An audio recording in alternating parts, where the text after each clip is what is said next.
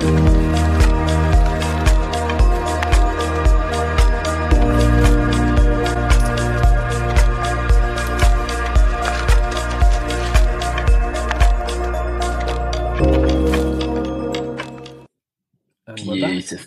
We are back for another episode of Wise Words Book Summaries. You say habits. Yeah, well, pretty much. I was about to say, yeah, but this is pretty much the last one. We're doing Hooked next week, and then we're going on to fitness and health, so a bit of a change. But I'm sure people are probably fed up of habits by now, just like we are. If someone has watched all, I don't know how many we've done now. Is it like 8? It must be something like that. Yeah. You get a VIP, you get a VIP pass to all of Wise Words. Honestly, it's been a slog. I mean, to be fair, most of these books, I mean, as I'm sure you'll find out from listening to this one, cover the same main points again and again, but they all have their sort of like different sort of edge to how you do these things.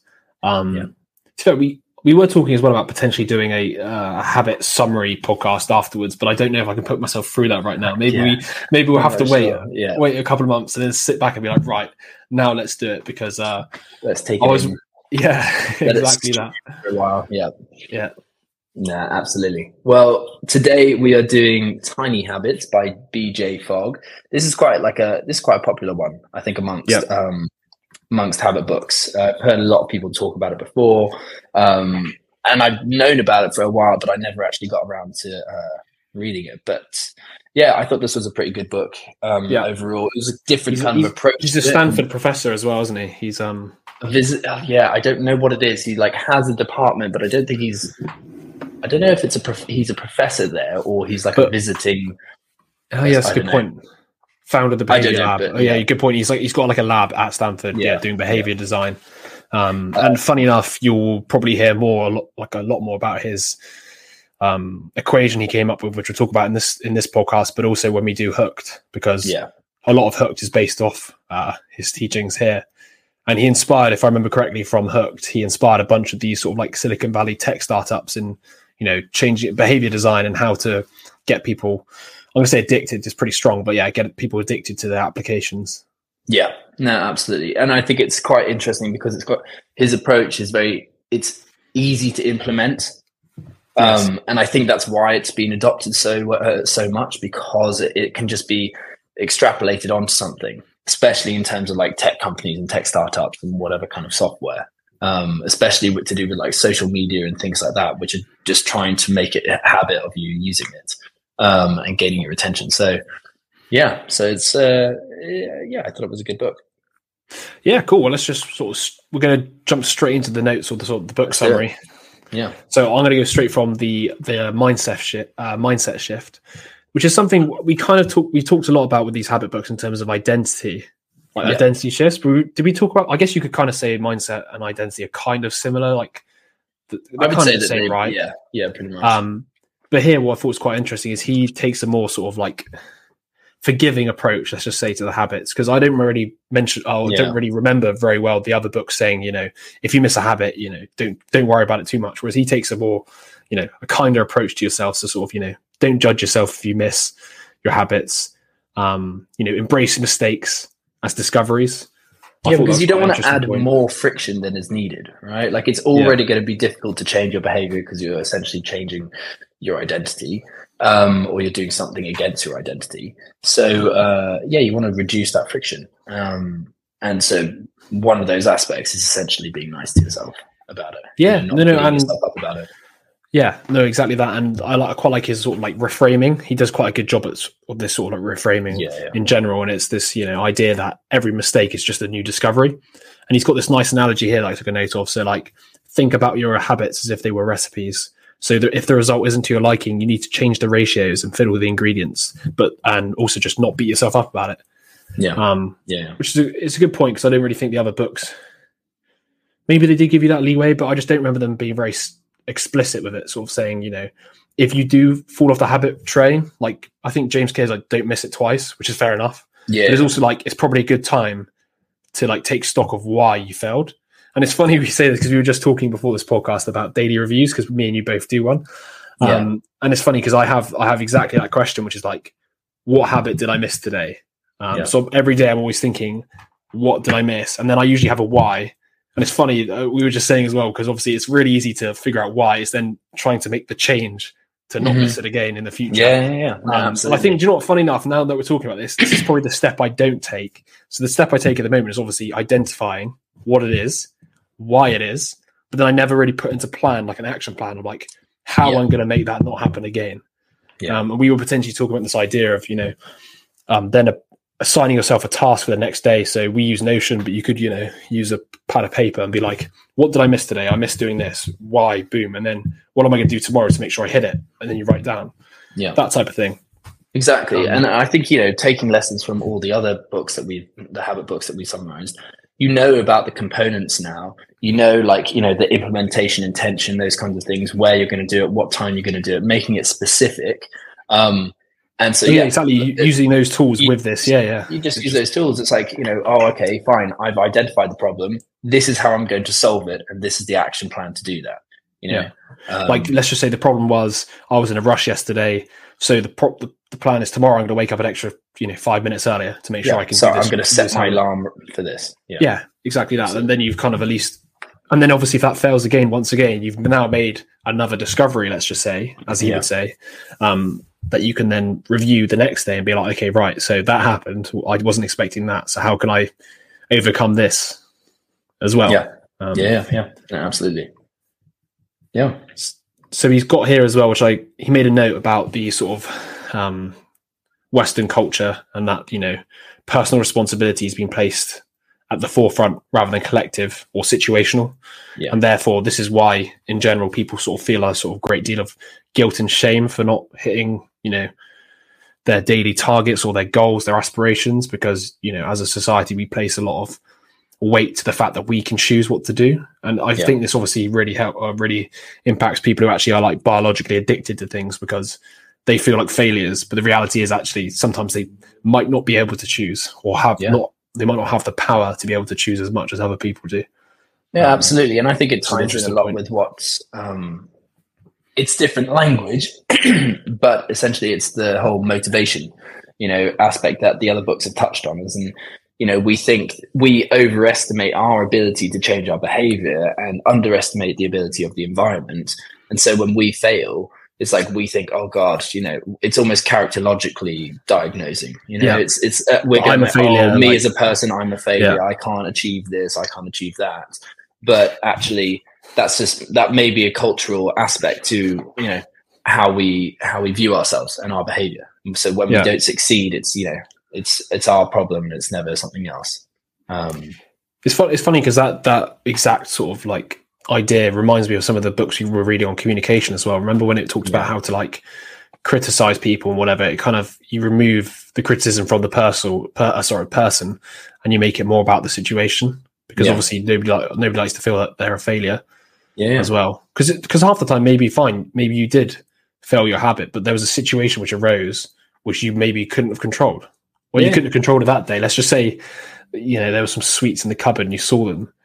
You probably could have technically controlled the fact that they were in the cupboard, right? Yeah. But at least then if you review as well, you can then be like, okay, right, so what was it that made me fall for it? Fine, maybe I'm a person who likes to eat sweets. Okay, right, how can I put myself in a situation where that doesn't happen again?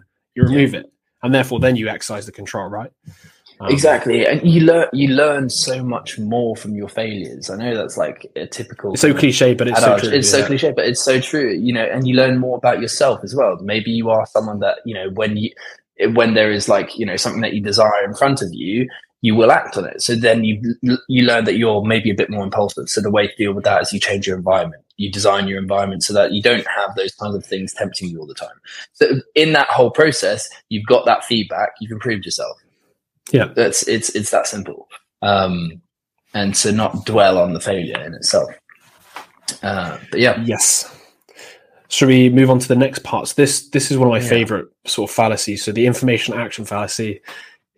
It basically, the whole idea of it is information is not the answer to make people act in a better way. We all kind of know this to a degree. Like, we all know that 5 portions of fruit and veg, etc., would be better for our health, yet we don't act in that way. Yet governments and big corporations tend to think that, just giving people more information is going to make them act in a better way. And And it's just an absolute, I mean, it doesn't take a rocket scientist to sort of see this play out in day-to-day life, you know. Yeah. Just because you give somebody the access to the information which they need to know to make better decisions doesn't mean they're going to, first of all, they're going to make the better decision. The second of all, are they going to even act on it? Yeah. Which is, it is interesting because, you know, if you look at a lot of like, I wouldn't say propaganda, but like a media, a public broadcast, I think there's like an underlying assumption if you give people the facts, they're going to just behave in a way that's better. And we've seen time and time again. Yeah. It just doesn't work like that. But think about what Wise Words does, essentially. Like, we're trying to make something actionable. We can give you the book summary, and information does help to motivate you, but it's what we were talking about last week with good habits, bad habits.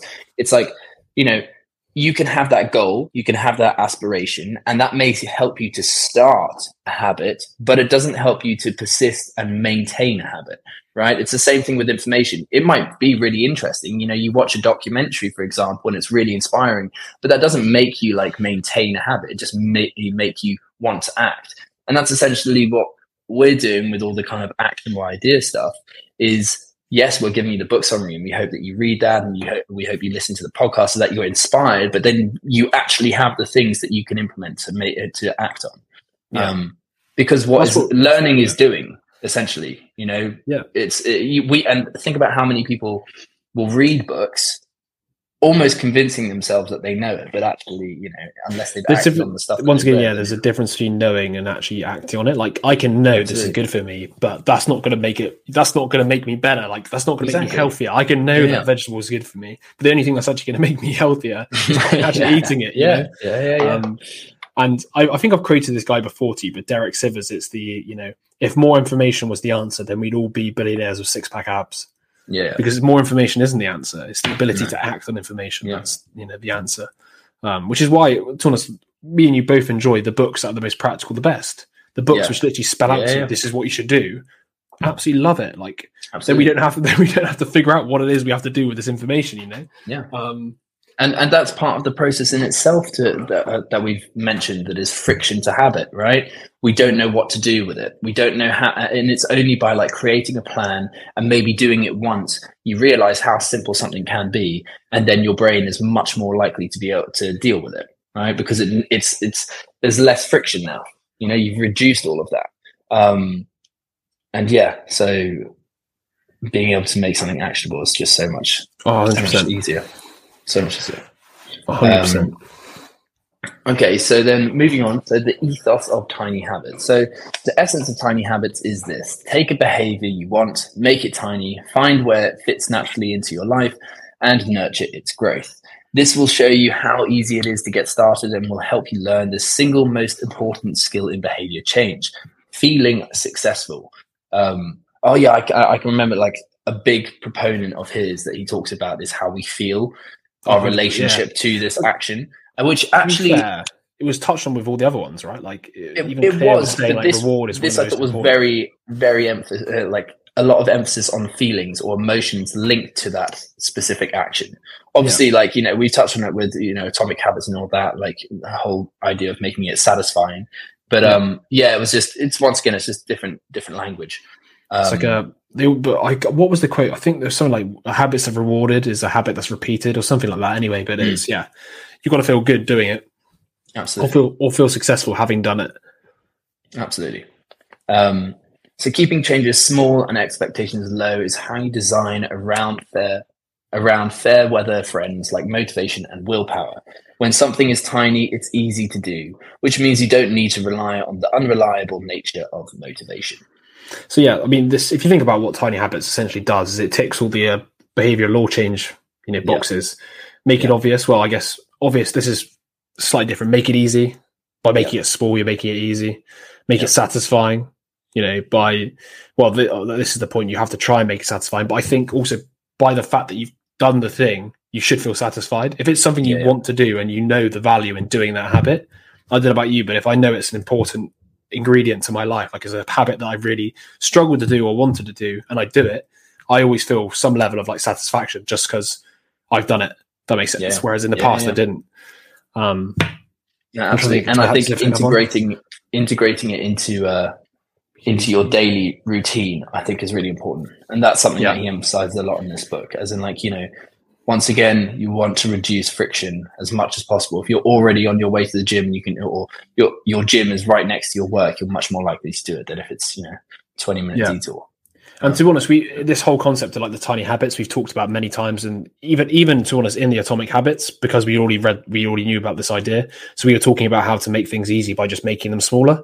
And then we even talked about it with the Elastic Habits, which was, making the first tier of the habit really easy to do. And obviously the tier 3 would be, something it's meant to be like a personal best or something, right? If I remember correctly. But we've touched on this idea, and it just makes sense, right? If you think about it, by making something small and easy to do, it makes it more likely to happen. Yeah. No, absolutely. So now we can move on to the next part, which is his famous model, the BMAT, I believe. I'll put BMAP here. Why the BMAT? I'm just trying to figure out. No, it is BMAP, isn't it? It is BMAP, I thought, yeah. So behavior equals motivation times ability times prompt. So behavior equals your motivation to do something, your ability times the ability to do it, times a prompt, which is obviously this, you could say as a stimulus, or stimulus is probably the best word. And he basically says you can stop a behavior by altering any 3 of these components of the behavior model. So you can decrease motivation or ability, or you can remove the prompt. So this is pretty much, let's just run through an example, I guess, for like something to do with a classic like sugar, right? You can read books on understanding why sugar is really bad for you. So you increase your motivation to not want to consume sugar. Mm-hmm. The ability, so you can remove sugar from your cupboards, which also technically links to the prompt, which is also removing it from anywhere which prompts you to have it. It kind of makes sense, doesn't it? If these areas are, if you've got all 3, you're fantastic, aren't you? If you sold yourself on, not eating sugar, let's just say, because you're highly motivated now because you've seen you're on the cusp of getting diabetes or something like that, and you've done these other steps, it's highly likely that the behavior is not going to materialize. Exactly. And I think, correct me if I'm wrong, but he said that the easiest one to kind of change is the actual ability to just make it as small as possible. Obviously, motivation requires more effort. As he said before, motivation and willpower, fair weather friends, that they ebb and flow, the motivation. Some days you feel motivated, some days you don't. So the ability is one of the, and as we've spoken many times before, you could even say ability is, knowing exactly what it is you're going to do. Yeah. So like the ability to perform a habit is knowing what the habit is in the first place to perform. If let's just say you want to get into the habit of doing an ab workout, let's just say was the example I was giving you. If you don't know what you're doing, you don't have the ability to do it. So how can you even do something you don't have the ability to do? It just makes sense. Yeah. And then like over time, as you're able to, complete that action, then the motivation to do it increases as well, right? Because it's easier to do, that you can get it done. And so, you're way beyond the curb, which he kind of puts in his kind of diagram, that if you're below that curve, you won't be able to achieve the habit, or it's like very strenuous and there's a lot of friction. Can you add that, the graph to the YouTube description? And it's if anybody's listening and interested, you can go on our full summary at the website or wisewords.blog, and you can see the graph, because it's definitely worth like seeing. Like visualizing, because it, like, for us it makes more sense because we've seen it. For somebody else, I would put it up here, but I don't actually know how to do that on potentially present. This could go completely wrong. Where is present? Share screen? Okay, yeah. Present. Oh, you could do slides. Would it take over the whole screen? That's the question. We'll find out very shortly. Share screen. It should just overtake yours, I think. Oh, there you go. This is cool. You on it? I can see it. Yeah, I can see it. Yeah. So essentially, this is the BMAP model. And yes, if you're below the line, the action threshold line, then you're not going to be able to complete your habits. So by increasing motivation, you're more likely to be, and making it slightly easier to do, then you're more likely to surpass the. I know what the T is. It's trigger. Like I would assume BMAP or BMAT. Yeah. It's the same thing. Yeah, it's the same word. It's just synonym basically. No, exactly. And then likewise, conversely, if you make it really easy to do, even if motivation is low, then you can still just go beyond the action threshold. So 2 areas that you can manipulate to try and make that habit much easier. But yeah, definitely check out the podcast. I'm going to stop sharing now. Am I back? You are back, yes. Yeah, cool. So cool. He's actually got, this is what I quite liked about his book as well, right? It was super practical. So he's now got the way you should go through the BBAP framework. So check to see if there's a prompt to do the behavior. Then you see if the person has the ability to do the behavior. Then you see if the person has the motivation to do the behavior. Yeah. So you start in that order. And then here he's got sort of make habits easier, brackets ability. The easier behavior is to do, the more likely the behavior will become a habit. BJ, the reason why he came up with this framework was because he realized that what many successful products and services had in common was that they help people do what they already wanted to do in a way that was easy. Yeah. Which we'll explore a lot in the Hooked model, because that's pretty much how the sort of tech companies sort of coerce this. Yeah. So if you try a product and it makes you feel clumsy, stupid, or unsuccessful, you will likely abandon it. But when something makes you feel successful, you want more, you engage, and you make it part of your life. Exactly. Once again, kind of tying in that whole idea of the feelings, the emotions that you have with that habit. Okay, so then on to like remove prompts. So whether natural or designed, a prompt says, do this behavior now. But this is the crucial nugget. No behavior happens without a prompt. You can disrupt a behavior you don't want by removing the prompt. This isn't always easy, but removing the prompt is your best first move to stop a behavior from happening. So like we said, if you don't want to eat biscuits, don't leave biscuits lying around. Don't use your phone, leave it in another room. Exactly. Exactly. Because it triggers that thought, right? You can see it in your visual, it's the visual stimuli, or even knowing that it's there, right? It will trigger that thought. If you put it away, then it's out of sight, out of mind.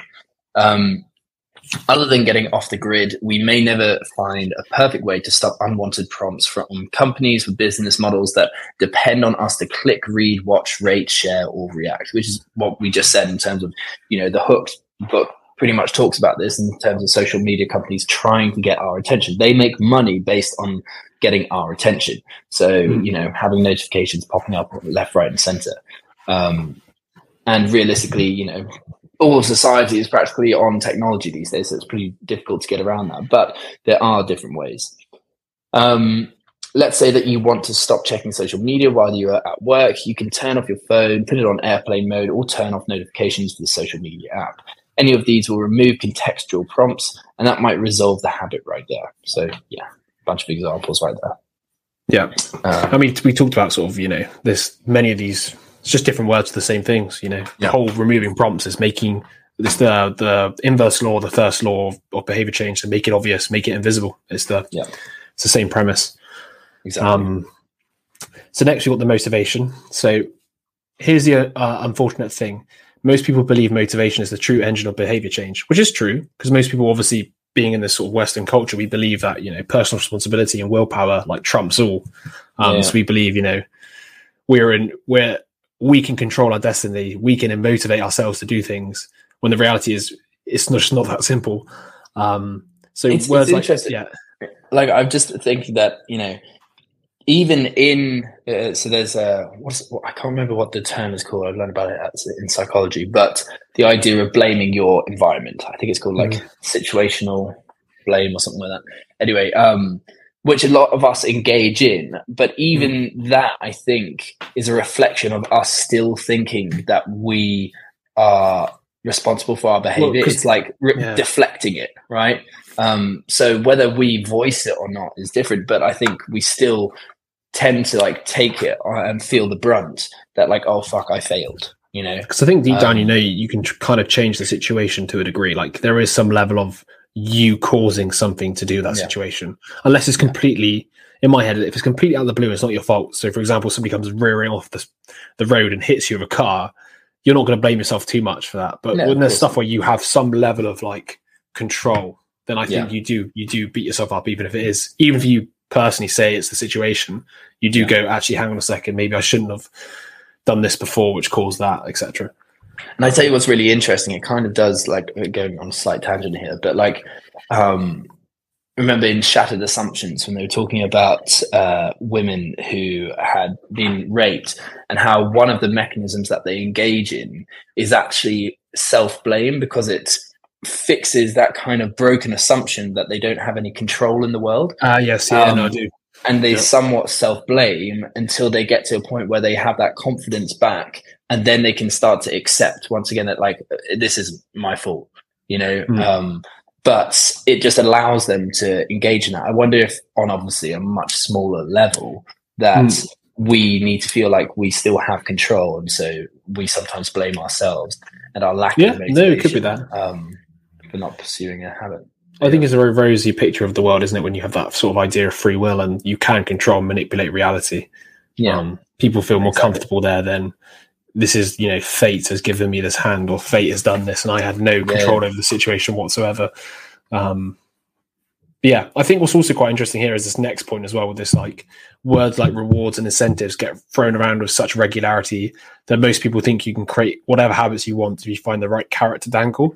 But what I find quite interesting with that point is because just, you know, the whole world, or the whole subject of economics is completely, like, at its core is based on incentives, you know. So the way most people view the world through the economical lens is actually built upon the idea that incentives get people to do things.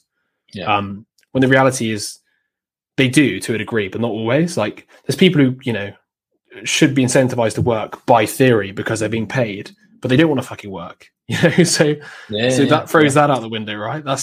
It's not that easy. The motivation isn't just linked to being incentivized to work, you know, or to do something. And we put way too much. Is like a far off reward, right? Like, I think we talked about this last week, but a reward has to occur pretty soon after you complete an action, because of the way that our dopamine system works. But an incentive is like, oh, you know, I'm going to get my paycheck at the end of the month. It's incentivizing, but that's not the only reason why we perform certain actions or perform certain habits. Yeah, for sure. I mean, to that, I guess the incentive there is actually because it's more based upon survival. So the incentive is actually to survive, and it's the only job you have. So it's not actually based on, you know, earning the money. It's because, like, you don't really have a choice, right? And that's why you don't feel motivated, because you have no control over your life, so to speak. Exactly. But yeah, so on the topic of motivation, then you've got three types or three sources of motivation in the Tiny Habits framework. So you got yourself, which is what you already want. Then you've got the benefit or punishment you would receive by doing the action. So the carrot and the stick. So this is the incentive. So, you know, the benefit of working out, you feel good. The punishment you feel for, you know, drinking alcohol is you might feel hungover depending how much you drink. And then the other part of motivation is your context. So mainly the social context here. So what your friends are doing, etc., like that. Yeah. So whether you feel desire, excitement, or fear, it doesn't matter. Whatever is motivating the behavior will quickly be rationalized by your brain, which is a good point here, because we were just saying about coming up with excuses for, like, not doing things, or coming up with reasons why you're to blame and all the situations to blame when it's not you. But the reality is it's a mix of all of it. Exactly. But I thought that's quite interesting, because if there's these different forms of motivation, right, you can technically leverage different forms, right? So I don't think he talks about it too much here, or maybe did further on. You know, obviously you can increase your personal motivation by selling yourself on why something's important to do, and also why something's bad to do again and again if you're looking at removing a bad habit, right? And then you've got this, you know, the secondary part, sort of the incentives. Like we did just trash them, but they do still kind of work to a degree. It just depends. Of course. It's just like you can't rely on them, right? So it's, I guess, not the only reason why you succeed. So another one would be, like, you know, the motivation in terms of the punishment. What you could do is say to yourself, if you ever have a chocolate bar, you have to have, like, a really hot chili afterwards. So you try to, like, train yourself to associate, you know, the bar of, like, absolute horror spice. Just a little idea for anybody's thinking about it. So that's another example. Then obviously the context situation. So finding a friendship group, or changing a friendship group, or, you know, telling them your goals, your habits, and hoping that sort of helps, or that changes to help you motivate. Social contracts, like Alcoholics Anonymous sort of runs off this whole, like, binding social contract between people with the same goal. Absolutely. So I think there's the last point here. It suddenly feels totally logical to do this thing that might be costly, time-consuming, physically demanding, or disruptive to our everyday lives. In regard to kind of like, what it was saying about how our behavior can quickly become like rationalized in our brain. And it's once again ties in with what we were talking about last week in terms of that kind of conscious mind, that executive control that needs to kind of justify its decisions. It ties in with those. What were the ones we talked about ages ago on the 8 rationalizations? What was it? It's not the 8 rationalizations. It was the loopholes. You mean? The mental loopholes. The mental loopholes. Yeah, because that's literally the exact examples of this. Exactly. Well, that is on one of the book summaries. I think we can try and find it and put it in the book. Maybe the notes on the YouTube channel or something, or something like that. No, absolutely. Because those are the most, for me, it's funny because we do make excuses for our behavior, but they tend to follow the same pattern, right? In my head. And the 8 mental loopholes are kind of like the overarching 8 different excuses we give in some form or another. They might be worded slightly differently, but they are like the fundamental 8 excuses we always make. And it's worth knowing them because, you can catch yourself. You saying to me, you've done this before, where you caught yourself, you're like, I'm using this excuse again. So it's funny when you actually like suddenly become conscious of you using an excuse and you're just there like, this is such bullshit. And then sometimes even then you might still follow through because you're lazy with that excuse, knowing that it's a shit excuse, which is even worse. It's like, I know that I'm bullshitting myself and I'm happy with it. But yeah, it's quite funny. Okay, so motivation, willpower, and endurance. But here are some more subtle and predictable shifts. Willpower decreases from morning to evening. Complex decisions get harder by late in the day. Motivation for self-improvement can vanish on Friday nights. That's a mental loophole there, isn't it? Like the sort of, it's the end of the week. I deserve I deserve to, treat myself, that type of thing. But the other day, I was at an event and I try not to drink during the week. And it was a Thursday. And the guy was like, well, Thursday's just the beginning of the weekend. So I was like, Thursday's the new Friday. That's the excuse. Right? Exactly. That said, there's a special situation in which motivation can be enduring. Consider a grandmother who is always motivated to spend quality time with her grandkids, or the teenager who always wants to look good to her friends. These enduring motivations are called aspirations. Yeah, and I think actually, I can't remember which other book it was in, but going off the previous point, the idea that willpower, this kind of muscle, fatigues throughout the day. And so if you are going to use it, try and use it on actions that really require it rather than other actions that you could just kind of, you don't need motivation to motivate you. You don't need willpower. It's funny, isn't it? It's funny how some people have different things that they need the motivation to get over, right? Yeah. So, for example, for me, personal. I don't know about you, but reading, I find it's actually something I look forward to doing. So, I don't know, some people will probably struggle to pick up a book in the evening and read it, right? And they'd be like, how the hell do you read? And I look at them to go it's because it's for me, it's almost like therapy. I love to do it. I couldn't do it more, if that makes sense. But I just find it funny how they would have to use willpower for something that I literally wouldn't even. I become almost like a freak just because of the fact that it just doesn't even seem to need motivation to do. If that makes sense. But it's just funny how that changes over the time you build it as a habit or something, or as you sell yourself on it. Let's just say. Same with gym, I guess, to a degree. And it becomes part of your identity. Yeah, it does become part of your identity. I mean, it may sound a bit airy-fairy, but all this identity stuff we've spoken about in the book. So I guess we actually can testament to it actually working, because I feel like since we've started doing these habit books, I've started taking my gym and fitness a lot more seriously, to the point now where I don't even think about, should I go to the gym this week? It's like, I'm going. I'm going. It's almost the case now of how many times am I going. It's a completely different ball game. It's crazy because it's not even like I had to kid myself. It's just the whole point that James Clear makes of, repeating it and building up a score sheet, let's just say, of the times you went. You then believe you are somebody who goes to the gym and trains. And all of a sudden you look back and you're like, what was I doing before I even went to the gym? Because I can't even think about my life now before. Yeah. It's crazy, isn't it? The same thing goes with like, cold showers. Like most people don't have cold showers, and they can't even conceive the idea of why you would want to have cold showers, right? Yeah. It's so funny. Like I was talking to that is a more niche one you've had, but it's equally it's because so many people don't like. Okay, now it's becoming a bit more mainstream that like cold therapy is good for you, but like some people don't even conceptualize that.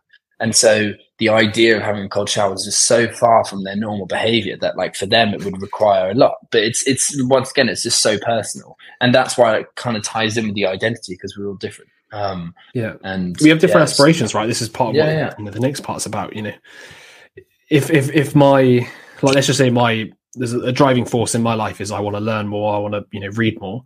Therefore, I will not find things that advance that goal taxing mentally, because I know that's what I want to do. And that's like what I'm motivated to do. Whereas, somebody who doesn't have that same aspiration, they're going to require motivating because they don't have that thing to aim at, to go for. And it it just makes sense if you think about it, really. Absolutely. Of course, somebody who doesn't have that goal, they would then have to convince themselves to have the motivation to do it. Yeah. Which now thinking about it, just all makes complete sense. So aspirations, time to be specific. Millions of people genuinely aspire to live healthier, less stressful, and more fulfilling lives. But here's the problem. People often believe that motivating themselves toward an aspiration will lead to lasting change.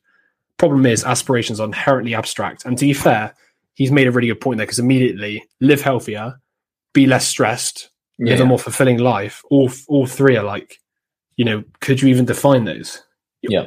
First of all, technically you can, right? But this is the whole point. You need to define these things. So you can't achieve outcomes or aspirations solely through high levels of motivation, which is the least predictable and reliable of the three components of the behavior model.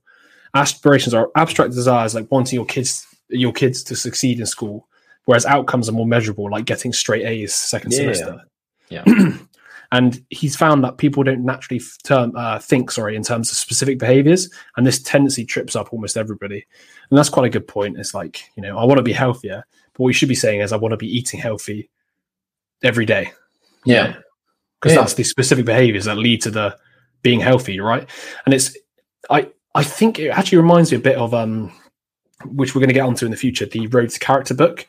He talks about how we all have vague moral aspirations. So we're all like, I want to be a good person. Because you haven't defined what good is, you open yourself up to like behaving badly, because you can then rationalize a bad behavior, because you'd be like, oh, well, I haven't even defined what good is. I just want to be good. This feels good to me because this is what I think a good person would do in this situation. And it might not be. I think they're all connected. It's just that they're different levels of analysis. Like, it's fine to be like, I want to be healthier, but then that is like a broad, vague overall goal, aspiration. And then within that, you need to have a specific goal, right? So like, to do that, I want to run a marathon, right? And then to do that, I've chosen my marathon. And to do that, I'm going to start, scheduling runs. And to do that, I'm going to tell myself how far I need to start running, or at what distance, or what. So there's different levels of specificity, and they're all connected. But it's like, you do need that level of specificity. Otherwise, once again, it's vague. You can't act on it. It's inspiring, but it's only inspiring to act. And then you actually need to have those actions in place to perform. Otherwise, you're just going to be, once again, you're going to be lost. But there's no clarity. It's more friction, essentially. You don't know for sure. Like, we spoke about this before. Just, things, if they're too abstract, it's not really a target. If it's too abstract, there's nothing to aim for, because it's too the target. Let's just say, it's just too big. There's too much to go for. Like, healthy, what does that even mean? Like, I want to be fitter. Okay, what does that mean to you? Because everybody has all their own definitions of fit, right? As well. Exactly. Some people's aspirations might be like lose weight because they feel like they're overweight, whereas some people might be like, I want to get ripped, and that is within the same subset. I'll get healthier and fitter, but it's still completely different goals. Many different goals. Absolutely. Which is, it actually kind of reminds me as well a lot about the productivity books as well, in the sense that he talks a lot about having like a vague idea of a project, and the idea is you try and whistle it down to the actual steps. Yeah. And it kind of reminds me, like, people think in terms of like vague things, like, I need to research this, rather than thinking, okay, what do I have to do to actually research this? Like, put like, you can be mega specific, like put the search phrase in Google, you could be like that, or you could be like, check this website to see this research, check this research, create summary. Do you know what I mean? There's like way more steps to just research something than just the broad research. And a lot of this to do with following out your plans is just being really specific. With what you need to do. To be honest, we're all guilty of like slipping into sort of abstractness because it takes effort to think through what it is you want and like how you're going to get there. No, exactly. You just need to be more specific. Specificity is required. So on his last point here, he's got we should be dreamy about our aspirations, but not about the behaviors that will get us there.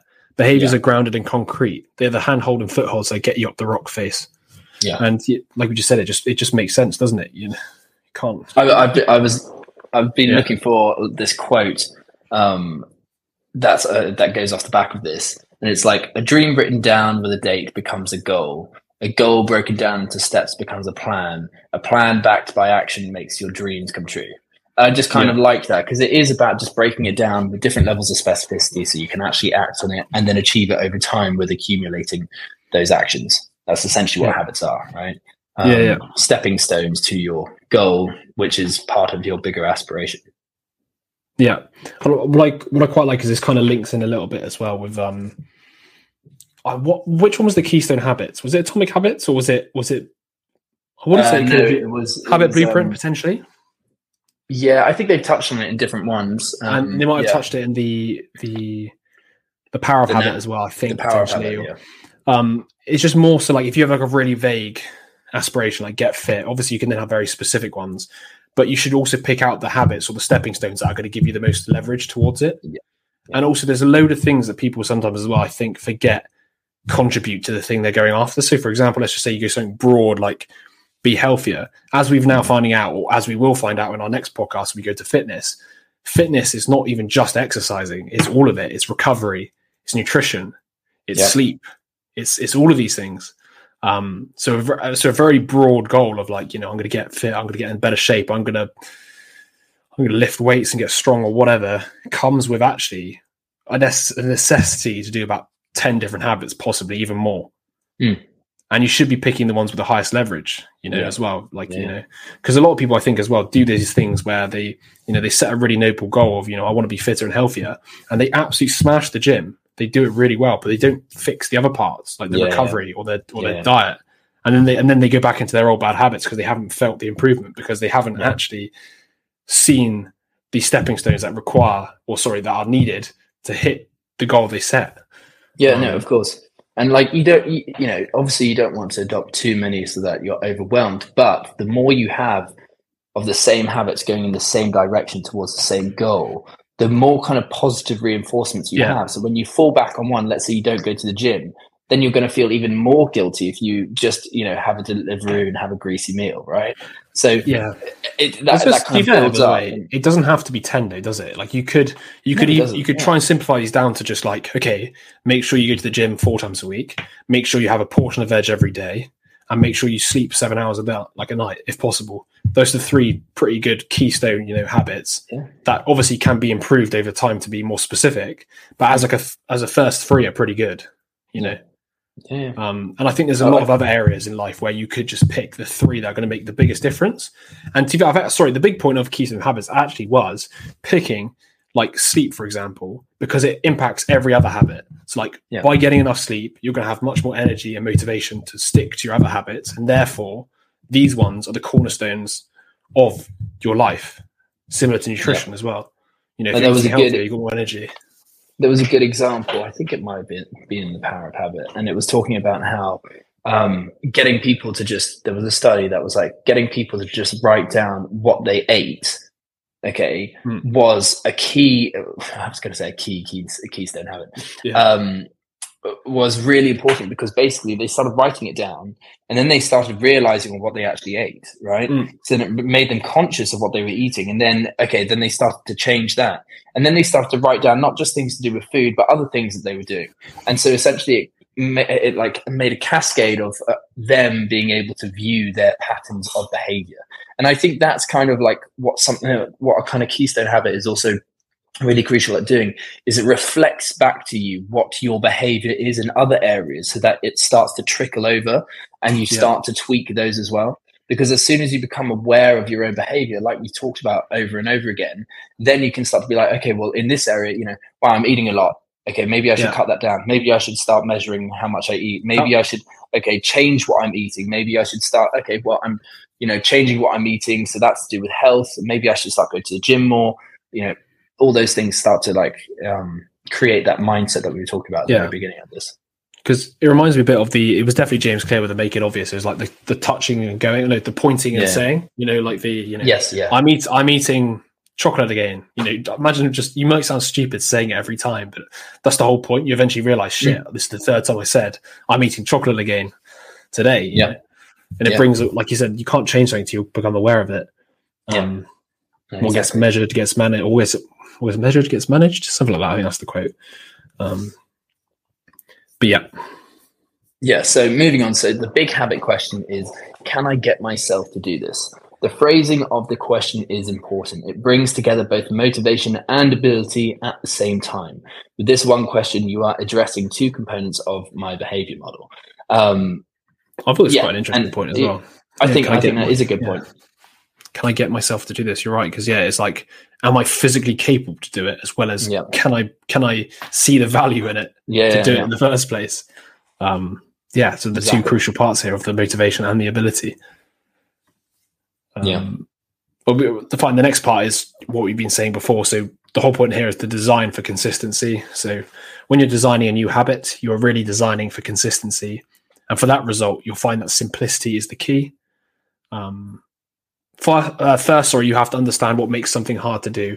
That's why you should always start with this question: what is making this behavior hard to do? So, once again, it's very similar to the Atomic Habits, just different wording. Yeah, of course. What's the friction point here? Why can't I do it? It's one of those things that we probably don't ask ourselves enough. Why can't I do this?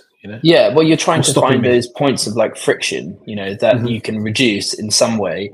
And once again, it's like knowing what to look for provides clarity on, being able to be like, okay, this is a factor that's, interrupting this or interfering with this. And that's what the next part is the ability factor. So the factors that can affect your ability to do something. So there are 5 here. And so the first one's time. So do you have enough time to do the behavior? Second one's money. So do you have enough money to do the behavior? The third one's physical. So are you physically capable of doing the behavior?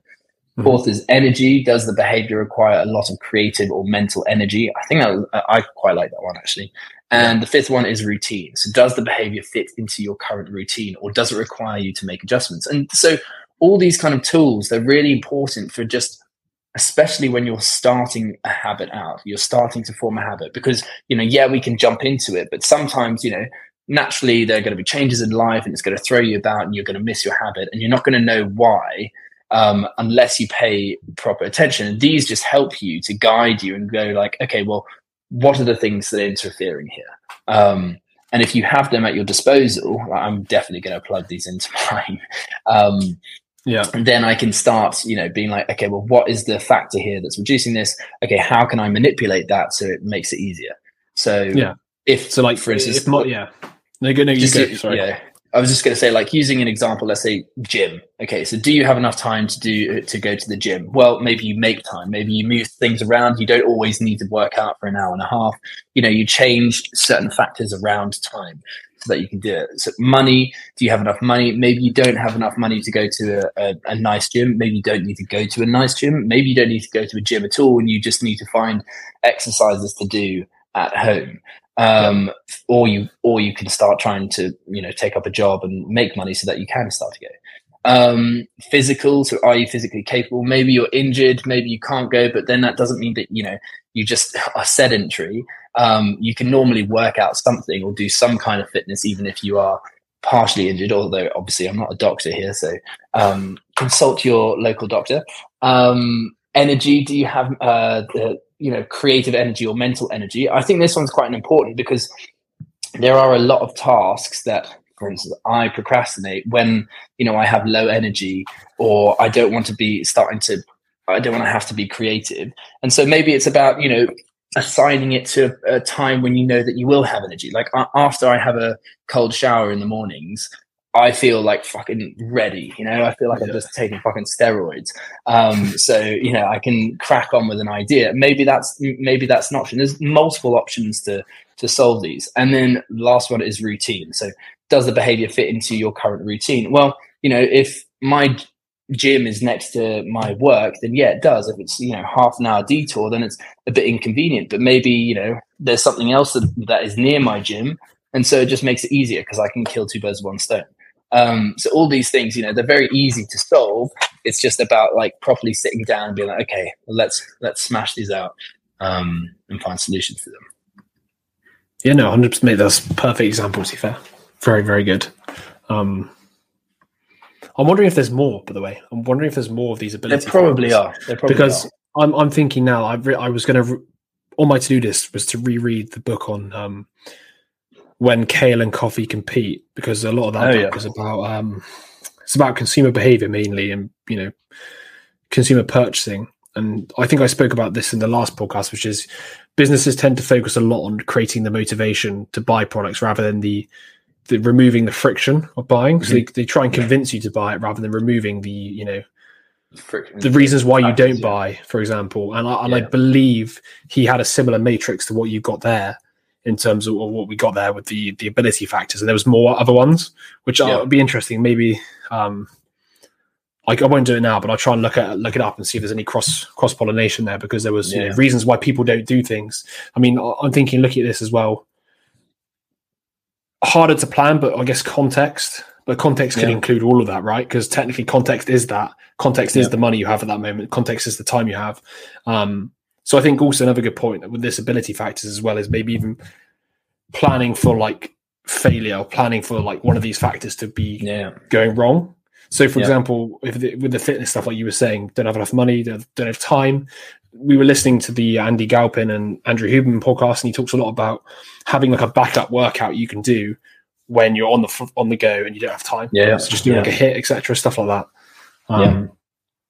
But I'll look it up later and see what I can find, because it'd be interesting to add more points to that as just like I guess you call them friction factors, things that cause people to not be able to act in a specific way. I think that'd be interesting actually.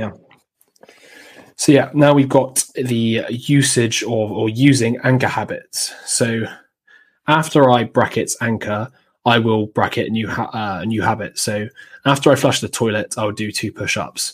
This is basically in my head another form of habit. Well, it's habit stacking, isn't it? It's applying a habit to like a standard routine you have. So you've got to match the physical location. So first consider the physical location of your new habit. Find an anchor, you already do in that location. So if the new habit you want is wiping down the kitchen table, look for an existing routine in the kitchen. It's a pretty standard one. I guess another thing could be, you're making a coffee, you want to build a habit of meditating or something. You meditate in the kitchen or something like that, where you're already in that room. And I think that's actually something I might implement that into like an area of my habits, because then I can basically categorize it based on maybe location, and then tick all the ones that I already do in the location. And then if I obviously ever implementing a new habit, then I can be like, okay, well, it's going to be in this location with these ones. How can I pair them? How can I stack them together?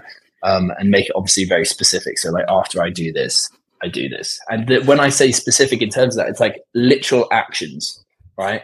It's not like after I go to the loo. It's like literally he says, after I flush the toilet, I go do 2 push-ups. He doesn't even wash his hands. I mean, like... Slightly concerning. He doesn't want to slip while he's doing his push-ups, mate. That's it. So funny on that point as well is I've found myself with my cold showers brushing my teeth in the shower. I don't know if you do this. I brush my teeth. I've never been someone who likes to do that for some reason. I've just never. I never used to do it, but it's my way of distracting myself from the cold half the time. So I'm there, brush it, and if it gets really cold, I'm like. Exactly. So sorry. The next part of the anchor habits is match the frequency. So next, as you look at your existing routine, decide how often you want to do your new habit. If you want to do it once a day, then you sequence it after an anchor that happens once a day. That kind of makes sense as well. You're not going to pair a habit with something you're doing 3 times a week, right? Like if you want to pair something to your gym going and you only go to the gym 3 times a week, it's not going to work out if it's a habit you want to do daily. Yeah. And then the very last point is match the theme and purpose. This element is less vital than the previous 2. So the best anchors will have the same theme or purpose as the new habit. So if you view coffee and its jolt of caffeine as a way to be more productive, then it might be good to anchor this habit for launching your to-do app. Very good point. Makes sense, doesn't it? But like you said, with your cold shower, you come out, you're energized, and the next thing you can do is something to do with using your mental energy. No, exactly. Motivation. So the next part is Pearl habits. So BJ calls these habits Pearl habits because they use prompts that start out as irritants, then turn into something beautiful. The whole idea of a pearl being, it starts very small and then turns into something beautiful. So step 1 is list at least 10 things that often happen to you that irritate you. A long line, a noisy motorcycle, a barking dog next door, etc. Step 2, select the most frequent and annoying thing on your list. And then step 3, explore new beneficial habits you could do after the annoyance, and then come up with at least 5 options. And I actually love this because I don't think I'd come across it, or I don't think I'd properly taken it in other books. But this idea that using irritants to prompt good behavior. So like someone to motivate, I guess, in some way, like it, because it is quite motivating. You have that energy, don't you? That like I don't even know how to explain it. When you're angry, it's like, I'm like there is something behind you which can make you do something. Yeah, and also you can change your relationship with that trigger, and that's what I find really interesting because I would like to become more of a positive person. I think everyone does. I think I can be very cynical, and when I get like irritated on the tube when someone's playing their phone out loud when I'm reading, I get really irritated about that. But I can use that to react and to punch him in the face.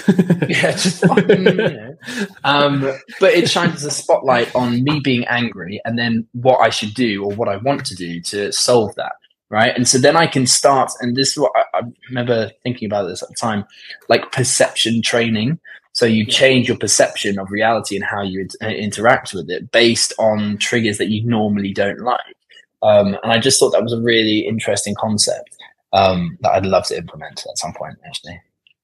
It's one of those ones that's a bit easier said than done. Is trying to notice when you're irritated, right? Because obviously the first instance is always like anger, and then obviously that's I guess part of the anger management training to a degree is recognizing when you're angry, and then channeling it in a more productive fashion. Exactly. That's another tactic that we haven't really spoke too much about. So that's a good one.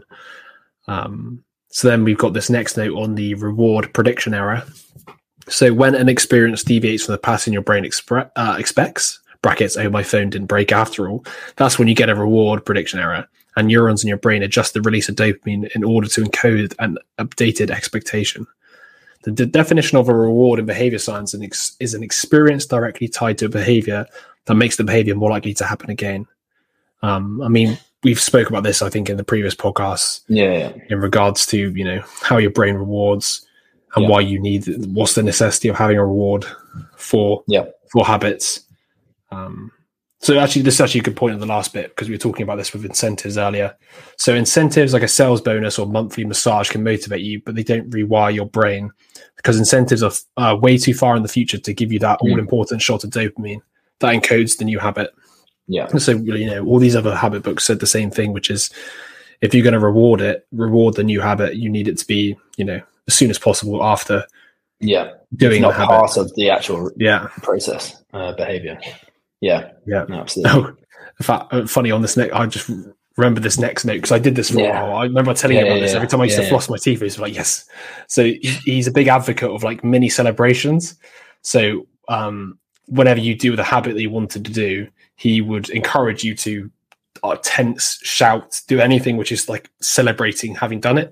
So I remember I was telling you I went for a stage where every time I flossed my teeth I'd be like yes, like afterwards, and it was quite a bizarre couple of, I mean, to be honest, the irony of all of this is I don't floss my teeth anymore. It didn't work. Yeah. To be fair, off the back of this, I was very skeptical about it at first, and then there was a point in this where it was like, do it in a way that you would do it. So find a way that you would celebrate that is normal to you, rather than like, you know, adopting some kind of celebration that everyone does, right?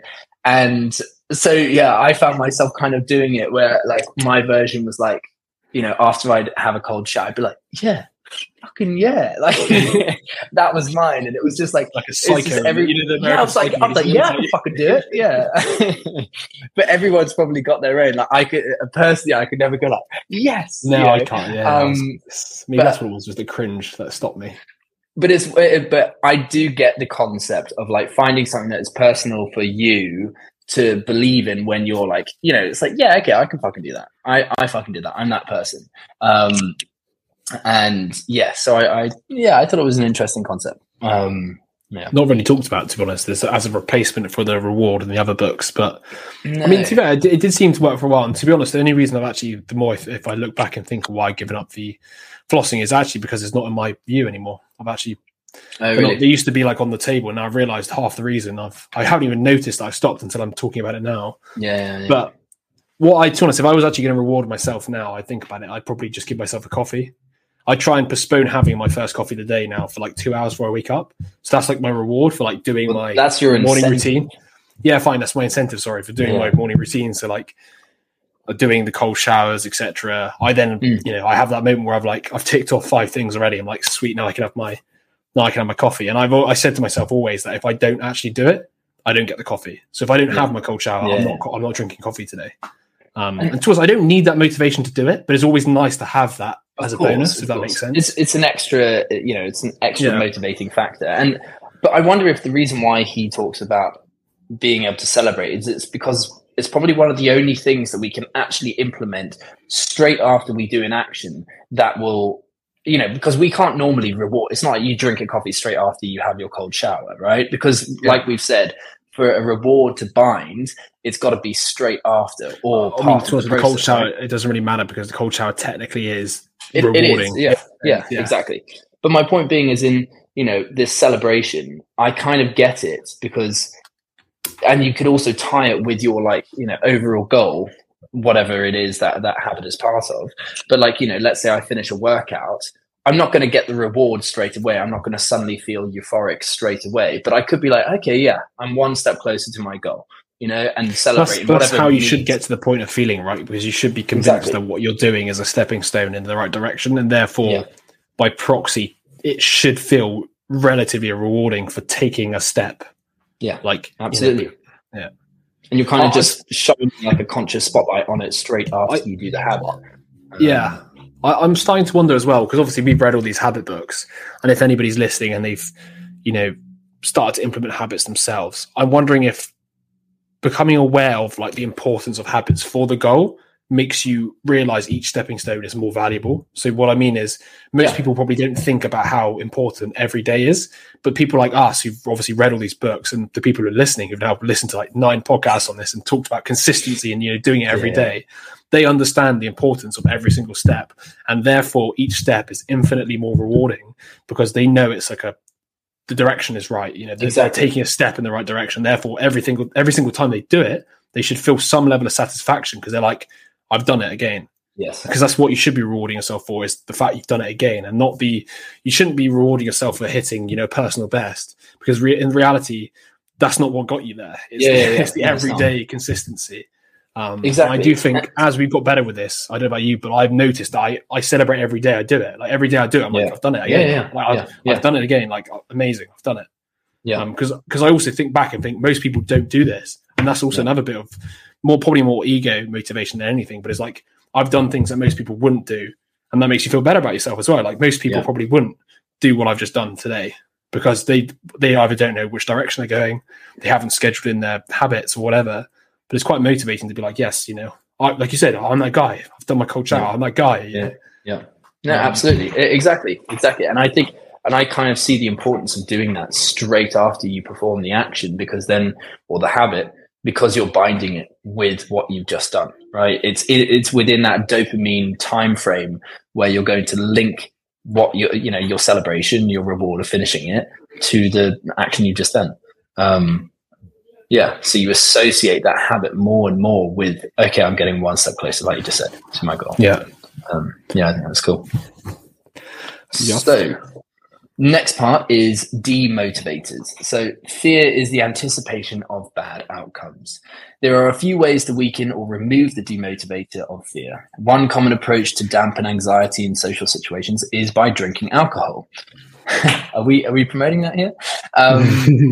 Common scenarios: at a work party, your colleagues all invite you onto the dance floor. In this situation, you get on the dance floor and pretend to have fun because social pressure, a powerful motivator, which has overwhelmed your fear, the demotivator. One key to designing long-term change is to reduce or remove the demotivators. So does that refer to basically just drinking alcohol to overcome social anxiety? Is that right? But it's basically kind of that, yeah. It's funny, I was just listening to the Chris Williamson podcast as well about him having 1,000 days off alcohol, and he said one of his biggest changes was actual real confidence is what he called it, because he realized he had to be confident in these social situations where he was uncomfortable because he wasn't drinking, and he became more confident as a by-proxy. But that's a side note. It makes sense. This is similar in my head. A demotivator is the same as a friction point, something that's causing you not to do something specific, and therefore it should be thought about, how to overcome, because it makes sense. No, absolutely. I get that. So I quite like that, actually, that idea from Chris Williamson. The becoming really actually. Yeah, confident. It makes sense. Yeah, it makes sense. It does make sense. I was thinking using a crutch, essentially. Yeah, I was thinking the other day, when I was not drinking and I was at a place where everybody's dancing and I was dancing and I felt a bit uncomfortable dancing, right? And I was just thinking to myself, why am I feeling so uncomfortable? Is it because I feel like I'm being judged? But then if you really think about it, nobody there is judging you because everybody else is just too busy, either drunk or just probably worrying about themselves, maybe. Yeah. It is kind of weird to think that it is if you think as well about a lot of human interactions, it's let's get so drunk that we can eventually start dancing and having fun together. It's just what world do we live in where we all have to just drink to get up and have fun together? Yeah. Don't get me wrong, that's not even a judgment to these people because I'm one of them at the moment. But it's crazy to think about it. If you just describe what's happening, a bunch of hairless apes get together, ingest some liquid, and then start dancing because they're not really capable of having the confidence to do it before. It's just but also even if you are getting judged, you shouldn't feel that in itself builds confidence by overcoming the judgment of people, people who you'll probably never see again. Yeah, and right? Like you said, you shouldn't care about. It's why should you care what they think? But if you, like you said, you're going to meet them once. So the next on to the guidelines of redesigning your environment. When you design your new habits, invest time in redesigning your environment so they're easier to do. And as you continue doing a new habit, make the environmental adjustments as you go along. So similar to the mindset of, making mistakes and improving it as you go. A bit like my floss, the first thing I'm going to do after this is going to put it back out at the front again. Yeah, good. So Mark here, he's got this question tradition. Who says you have to keep your vitamins in the kitchen or floss in the bathroom? Okay, that's a good point. Why is my floss in the bathroom? Maybe your vitamins need to be next to your computer. That's an interesting point. I could put my floss by my desk. I'll probably find myself, when you get that urge to pick up your phone, let's just say you've got another room. Next thing you know, I'll be addicted to flossing. Yeah, maybe. Yeah. And then the next part of the redesigning is invest in the gear you need. So suppose you want to bike 7 miles to school, even when it's raining and cold. Design out these demotivators by buying what you need to make biking in the rain cold and less painful. So by buying waterproofs, etc. I mean, that's a pretty smart one as well. It's preparing for the worst situation or preparing for situations where you're not going to feel like it. And then how are you going to overcome that? Yeah, precisely. Yeah, I think that's good. And also it's by spending money on something, you're also holding yourself a bit accountable. You're more likely. Yeah, that's also about another point. Yeah. Okay, so next part is next actions to create identity change. So finish the sentence. I'm the kind of person I'm the kind of person who blah blah. with the identity oh my goodness, am I just being fucking stupid here? Or identities you'd like to embrace?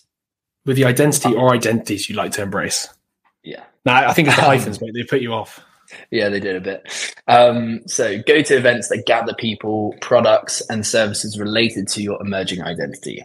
Learn the lingo, know who the experts are, watch movies related to the areas of change you're interested in, update your social media page, put a new profile picture up that conveys your emerging identity. Teach others or be a role model to galvanize your new identity. A social role is powerful. And I think all of these are really interesting points. I think I really like the whole learn the lingo, because essentially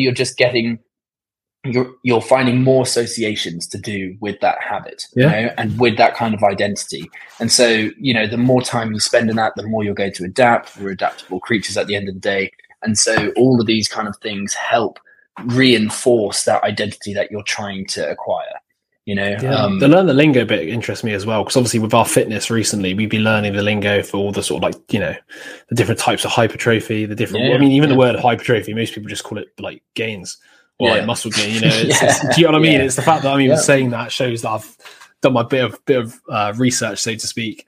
But it's funny because I now identify with it more just by the process of knowing this language, if that makes sense. I feel more connected to that sort of space, let's just call it the fitness and health space, just through, you know, I guess reading, just through researching it. It's just been a bit, it's funny how you pick up the identity just through what you absorb through books, etc.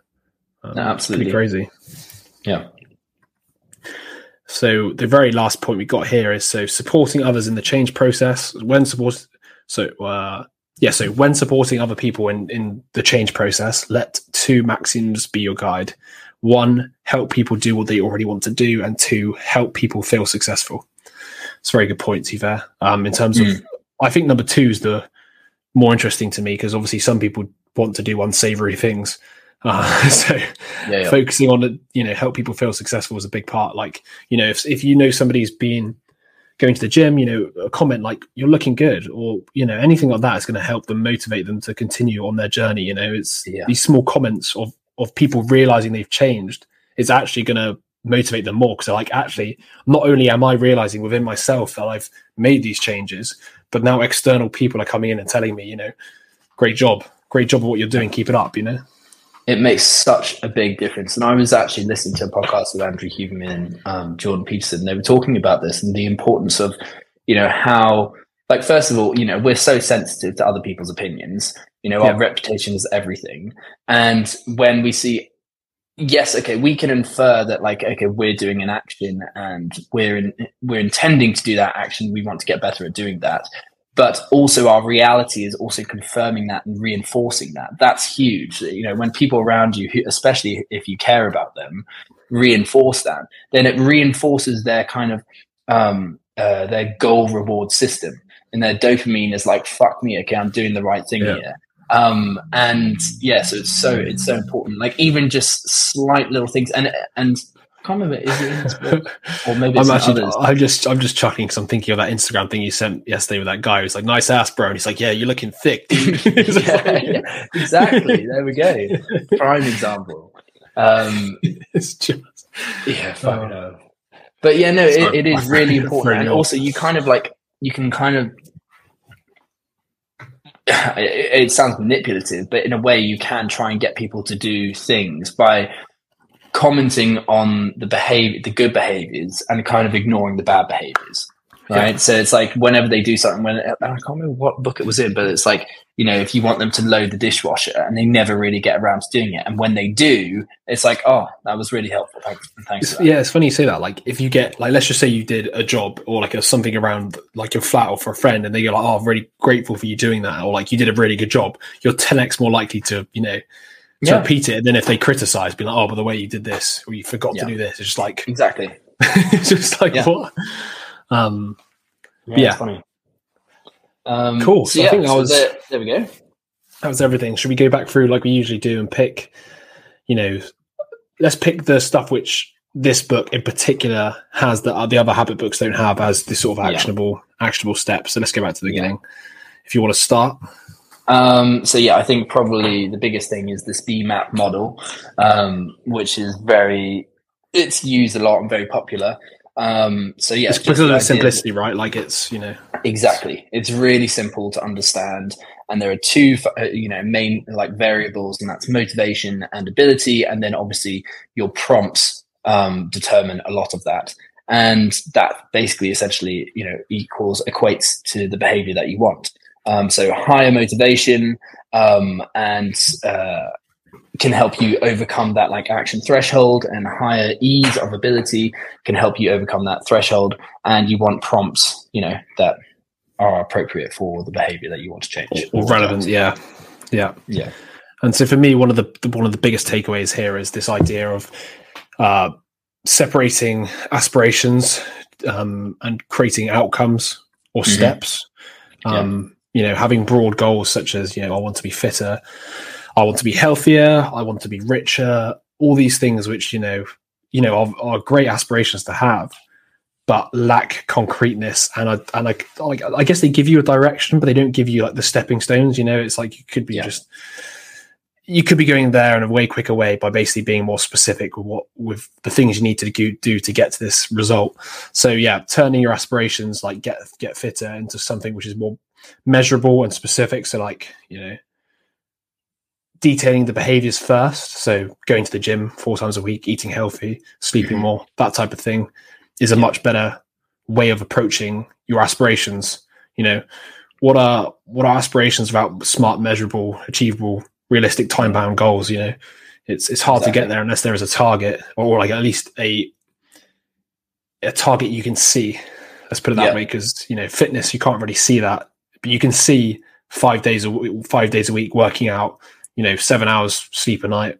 You can see that, but you can't see the sort of vague aspiration of be fitter and healthier. And I think we all fall for these lofty, vague aspirations all the time, because this is the stuff everybody wants, but the difference between the people who get there and the people who don't, in my head at least, is this next level step of taking the time to decide what you need to do to actually achieve these things.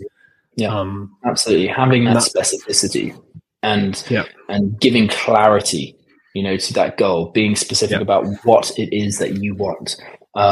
And like you said, like taking the time, I think that's really important. We're always in a rush. It's like, okay, I want to do this habit now. I want to try and implement it. But actually, if you just take a bit of time and just plan it and try and think about it, like, from a broad perspective, then I think you'll be able to smash that out.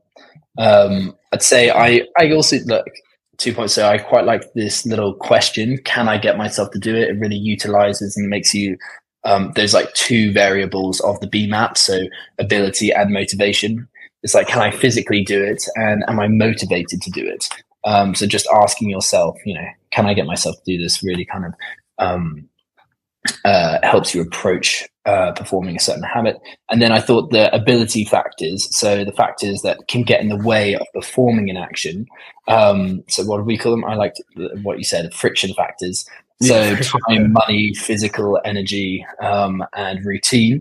And basically, the whole idea that, if we're not succeeding in a habit, or, there's a lot of friction to it, well, let's try and identify what type of friction that is, and can we change it? Can we find a solution for it? I think that was really good. Just following on from what you just said there, so the question right above it in regards to designing for consistency, what is making this behavior hard to do, is a very practical and valid question to ask yourself if you're struggling to maintain a consistency to a habit. So, why am I struggling to floss my teeth every day? Okay, maybe it's because it's in a cupboard where the door's shut, so I didn't see it. And then at least if you thought that is the first problem, you solve that problem, and then you realize you're not doing it again, you've taken a step in the right direction to finally solving the problem of doing it every day, right? So it might even end up like we were just saying a minute ago, which I liked, is the idea of who said we should keep our flosses in the bathroom.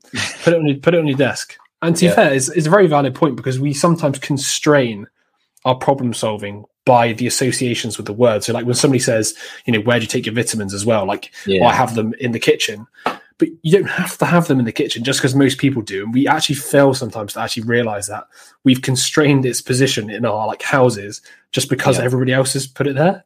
bit like the floss, bit like, I mean, obviously, not thinking outside the box. Yeah, it makes more sense, obviously, to have your toothbrush and toothpaste by the sink. But you technically could have it by your bedside to remind yourself every night before you go to bed. Because you basically, what you could do is every day when you go to bed, you have to put it back by the sink, right? So every day you go, oh God, it's on my desk next to my bed. I better brush my teeth and then put it back in the other room. It's that type of changes where it's like creative problem solving that most people probably aren't even contemplating. To be honest, that was a point I completely forgotten about, because when we've spoken a lot about these habits, we have constrained most of our time to like doing this in this area because it makes logical sense. But sometimes it can make more logical sense to do it in an area which is not where you normally do it, but at least then it stands out. Exactly. And it needs to be logical to you, right? Like if it makes it easier for you, then it's logically right. Right? Like it doesn't need to be, logically right for the average person. It may be easier for some people to have their toothbrush right by the sink because maybe they, whatever. But for some others, it might be better, when they're on their bedside table, like you just said. So yeah, I think that's a really good point. I quite like this other bit, the Pearl habits, the idea of taking something negative, like a negative trigger or negative stimuli, and using that to kind of shine a spotlight or have conscious awareness of your reaction, and then try to like implement a kind of habit afterwards. I thought that was quite cool. I really like that. Yeah, no, I do like that. Was pretty unique to this book. We never really came across that in any of the other habit books. Yeah. And then one of the last points we talked about a minute ago was the sort of creating this new identity, and specifically because we've talked a lot about the identity changes in the previous habit books, but this one about like learning the lingo, just from personal experience. I think diving into like a specific subject matter, let's just say if it was fitness or behavior change like we're doing at the moment, you learn the lingo and you start to identify more with that specific area. I mean, like if you study business studies, let's just say you learn the business terminology and you suddenly start seeing yourself as a businessman, because why wouldn't you? Because you've learned the terminology of business, if that makes sense. So by learning the words associated with a specific area or of human interest, you're going to end up identifying with that area. And that's going to help you keep your habits. Absolutely. And I think actually we did touch on this a while ago, but more in terms of like, if you're going to start a habit, why not try and understand the fundamentals first? Because then that will give you a better understanding of like which direction you should go. And like, okay, yes, you can adopt a habit and you can try and work it out for yourself and have a kind of feedback mechanism in place so that you can kind of learn from your mistakes. But also, there have been a lot of people that have got paved the same path. And, you can learn from their knowledge. Obviously you have, it's never going to be exactly what you're aiming for. And so you have to find the discrepancies in what's best for you and what, they're saying. But there are some fundamentals, there are some principles that underlie a lot of the habits that we're looking at. And if you can understand them, then it can be more motivating because it's like, okay, I know I'm going in the right direction here. And also you can start looking for measures of progress or measures to show that you can look for, or you have more of an idea of where the gauges of progress are. So as you're doing these habits, you're like, oh wow, I'm doing this now that I wouldn't have done ages ago. Therefore, this is a good gauge that I'm in the right direction. Yeah, exactly. So yeah, I think that's everything that I had, at least. But yeah, same here. I did really like it. I thought it was very actionable. It's definitely one of the better, simple. Definitely one of the better ones in terms of somebody who's less interested in the science behind habits and more interested in the practical steps you can take to pick up good habits. This is up there with Atomic. Probably not as good in my opinion, but it's up there. I agree. If you want to know all the kind of actionable ideas, you can head on over to the website, and they're going to be on the book summary. Next week, like we said, we'll be doing Hooked, and then the week after that, we'll be starting Exercise and Fitness. So no more habits. But the whole point was there was like a logical extension, because we were trying to do obviously helping people pick up good habits and then moving straight into sort of fitness, followed by nutrition, rest, recovery. So basically we're giving you the sort of groundwork for how you're going to start developing consistency and, sticking to habits. And then we're going to give you the habits that you should be adding potentially to your day to day.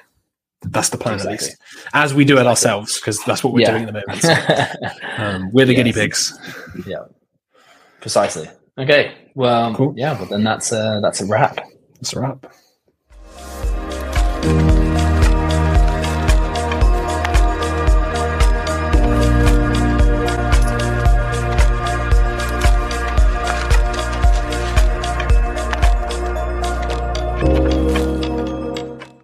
Hey guys, well there you have it.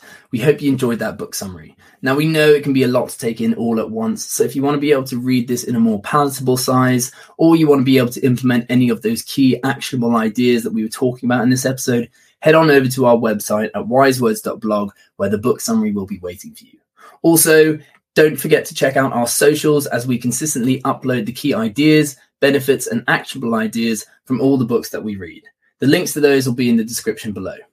Now, we want to be able to get you the best content in a way that's really easy to understand, but we need your help. Your opinion matters. So you are our feedback mechanism. And with those quick actions, whether that's leaving us a like or a dislike, commenting in the comment section below, or subscribing to our channel, all of those help us gauge what we're doing well and how to improve on our method of delivery. So if you have any thoughts on the matter, don't hesitate to act. It takes less than 10 seconds and it really helps us out. But with all that being said, until next time, stay wise.